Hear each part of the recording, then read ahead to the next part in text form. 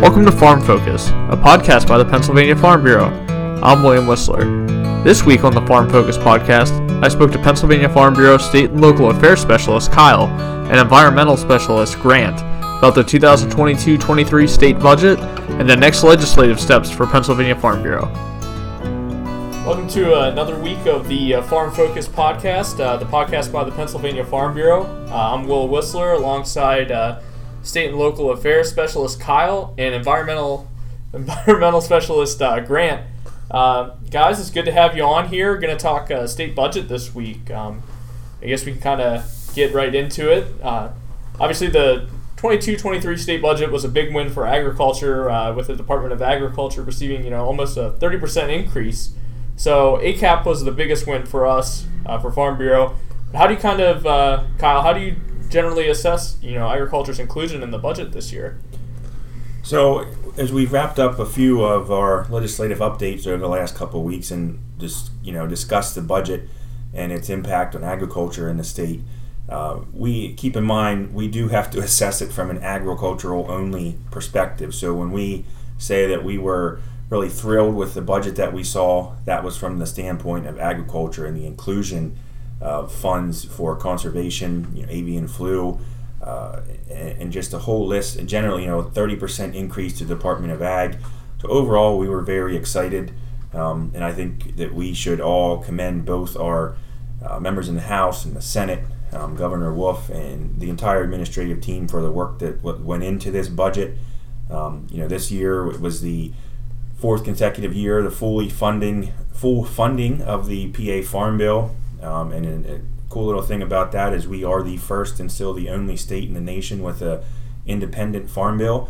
So I think it speaks volumes to how no matter who is in charge and what positions in Harrisburg, that everyone is understanding of how important agriculture is to our state. I don't know if Grant, if you wanted to add anything to that as well? No, I think what Kyle said too about this being a great bipartisan success is very critical here, because in an era where you've got a great deal of contentiousness over so many different issues, it was great to see both the Republican-led General Assembly and the Wolf administration come together and recognize the importance of agriculture to the state's economy and give farmers the assistance that they need in areas where they're facing challenges with environmental requirements and other regulations, and giving them the tools and the options that they need to be able to continue to be the good stewards of the land that Pennsylvania farmers have always been. Speaking of ACAP, or the Agriculture Conservation Assistance Program is the acronym is, but what made this such an important thing for farmers this year? And with that $220 million of COVID relief dollars going to fund it, what do you think the impact of that can be? Sure.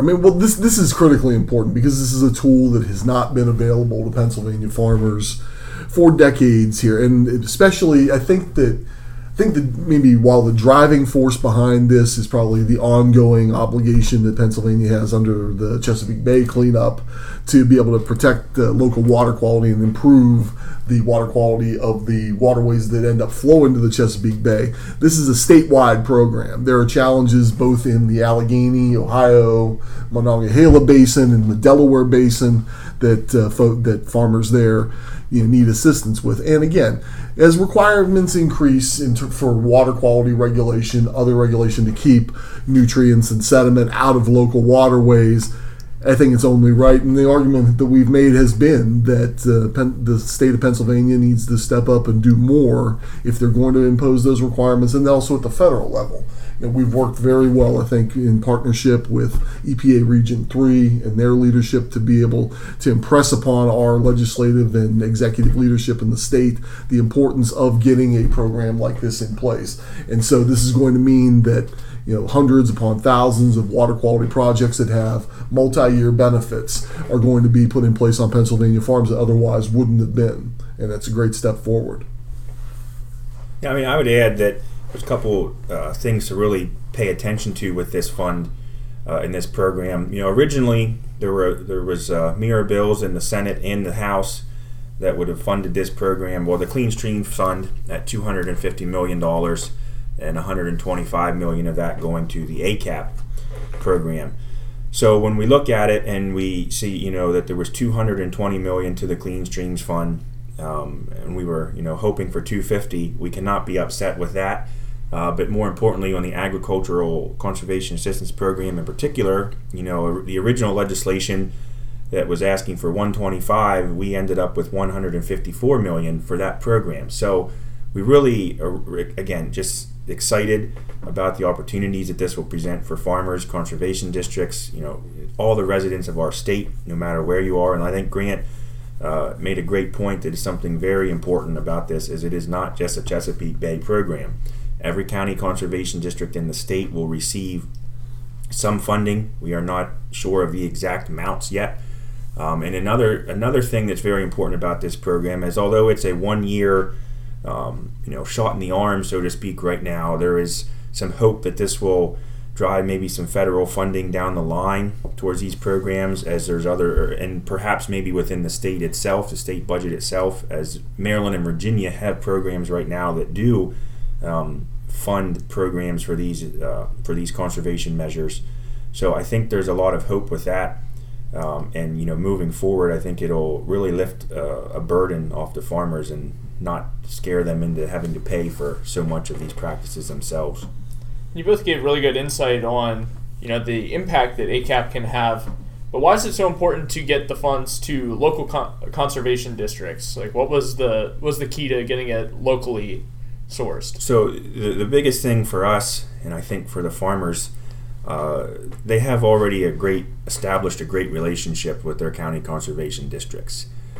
These districts really do understand their farmers, and it's a local authority. It's a local agency. They know the ins and outs of their county, their townships, and it's a lot easier for a farmer to go ask a county conservation district for some assistance than it is to go ask DEP or EPA.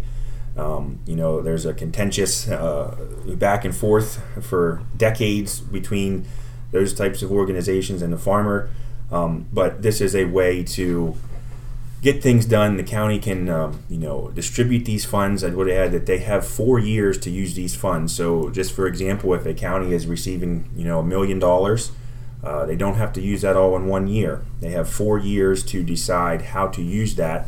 So there may be some, programs or projects that need to be done right now. You don't want to blow through all that money in 1 year and come back 2 years later and something even more pressing. They will have those funds there. And so I think it's really important. It empowers these local conservation districts to know what is on the radar currently, but what could be coming down the line in their districts. Yeah, I mean, it's much better to have these types of programs administered by people as close to the action as you possibly can. I mean, the people who are familiar with the individual site characteristics and can do a much better job. And then also, as Kyle said, I mean, these are people that over the years that our members have built relationships with. They understand the challenges with the individual piece of land that you may be working, and so therefore they're much more likely to work with you in the spirit of collaboration and compliance than it is to become one of enforcement and punishment, which is where we don't want to end up. Yeah, and another big part of the budget with agriculture's inclusion was the nearly $32 million to help combat avian influenza, and $25 million of that coming in the form of indemnity payments for impacted farmers, and there was some other funds there donated or distributed for laboratory surveillance activities and the Department of Agriculture to increase its staffing. So why are some of those things important, and how do you see that playing out? Well, for our poultry and livestock farmers, the health of their animals is paramount. There isn't anything that's more important than that. And Pennsylvania has developed a pretty robust system of veterinary laboratories, research laboratories, at the University of Pennsylvania, at Penn State, through Penn State Extension and other entities that do this type of work. And so it's critical going forward that we not only be able to address the losses and the damage that was caused by this high-path avian influenza outbreak, to be able to repopulate flocks that had to be decimated in order to control the spread of HPAI, but also to plan for the next time. I mean, every lesson that's learned by by the leaders in government, academia, and practitioners in the field helps us to be able to better respond to any challenges we have in the future. And while the current outbreak has sort of lulled, and right now we're in a position where we can be, I think, cautiously optimistic about where we are now because of the hot weather and because that helps to suppress the virus. There are going to be 2 major migrations coming up here within the next, in the fall and next spring that we're going to have to pay close attention to, because this particular strain of the virus was spread by wild birds. There are 2 major flyways that come through Pennsylvania. More than likely, we're going to see some livestock or some birds that end up being exposed there, and we're going to have to continue to be vigilant. And it's great that the state has recognized this by putting this type of money toward continuing to the process of combating outbreaks in the future. Yeah, and with that, the increase in funds for Animal Health and Diagnostic Commission, that was in danger of being cut, and it was supported pretty well. So. Yeah, that seems to be one of the items that every year becomes a bargaining chip between the General Assembly and whoever happens to be in the administration. But I think, as Kyle said, there are so many folks on both sides of the aisle in the General Assembly recognize the importance of what our farmers do and the critical role that agriculture plays in our overall state economy, and that animal health is one of the foundational principles that we have in promoting and protecting that. Yeah, Grant, he's absolutely right. And the one thing he mentioned earlier is, Penn Vet and Penn State's efforts and, veterinary science and research extension. They saw some additional funds this year. And you couple that with I would say the restoration and then the increase for the Animal Health and Diagnostics Commission. And I think everyone, maybe this year, we got lost in the pandemic a couple years ago, and now this year the avian flu hits. But I think you pair these 2 programs and the funding that is supporting them, it shows me there is a recognition of this will happen again. There will be another type of disease outbreak, whether it's in our hog industry, as we saw a couple years ago, poultry. You don't know. It's like humans. We have different viruses and sickness. The animals are no different. They are affected just the same. So to have that funding for research, for veterinary science, with our trusted partners in Penn Vet and Penn State, I think is just extremely important, so that we are ready for the next outbreak, whenever that may be. Yeah, and this week we had a lot of things, and you've been very busy, Kyle, with legislative updates and different things like that, and state budget obviously plays a huge part in that. But what are some of the other things that you've been kind of working on lately, and where do you see things going in the next couple months here? Yeah, well, I'll let Grant maybe touch on some things from the environmental side moving forward, both in the state and maybe even federally. Our slate's not looking too scary here moving into the fall, as we saw a lot of our priorities met in the budget, as well as some changes to the meat processing program, and of course there's a lot still to go to be done. But as we head into the fall, I think our biggest 3 are all sort of resting in the Senate. We're calling on the state Senate to get some action on some dollars, the solar decommissioning bill, that would protect landowners at the end of the terms of their lease with solar facilities. Some things in the natural gas industry related to how they can take their deductions and their royalty checks, as well as some stream maintenance issues that would sort of fall under some environmental things. So maybe Grant can hit on that. And then the Pennsylvania Department of Ag has issued an interesting hayride variance. We'll call it that. We'll call it interesting. So something that we're going to be working at as we head into the fall, to make sure that our members and organizations and associations are not really burdened with some cumbersome, maybe meticulous inspections and things that might not be quite necessary for their operations. And as always, we're still looking to get some things done in the dairy industry throughout the state.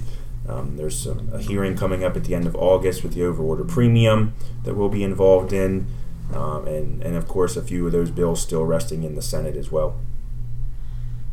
From a regulatory and environmental perspective, I mean, we're going, as everyone is painfully aware, we're going into an election season here. We're going to have a new gubernatorial administration next year, and who wins that election is going to have a big impact on what regulatory activity looks like. For right now, of course, the agencies are moving ahead with some initial looks at some revisions.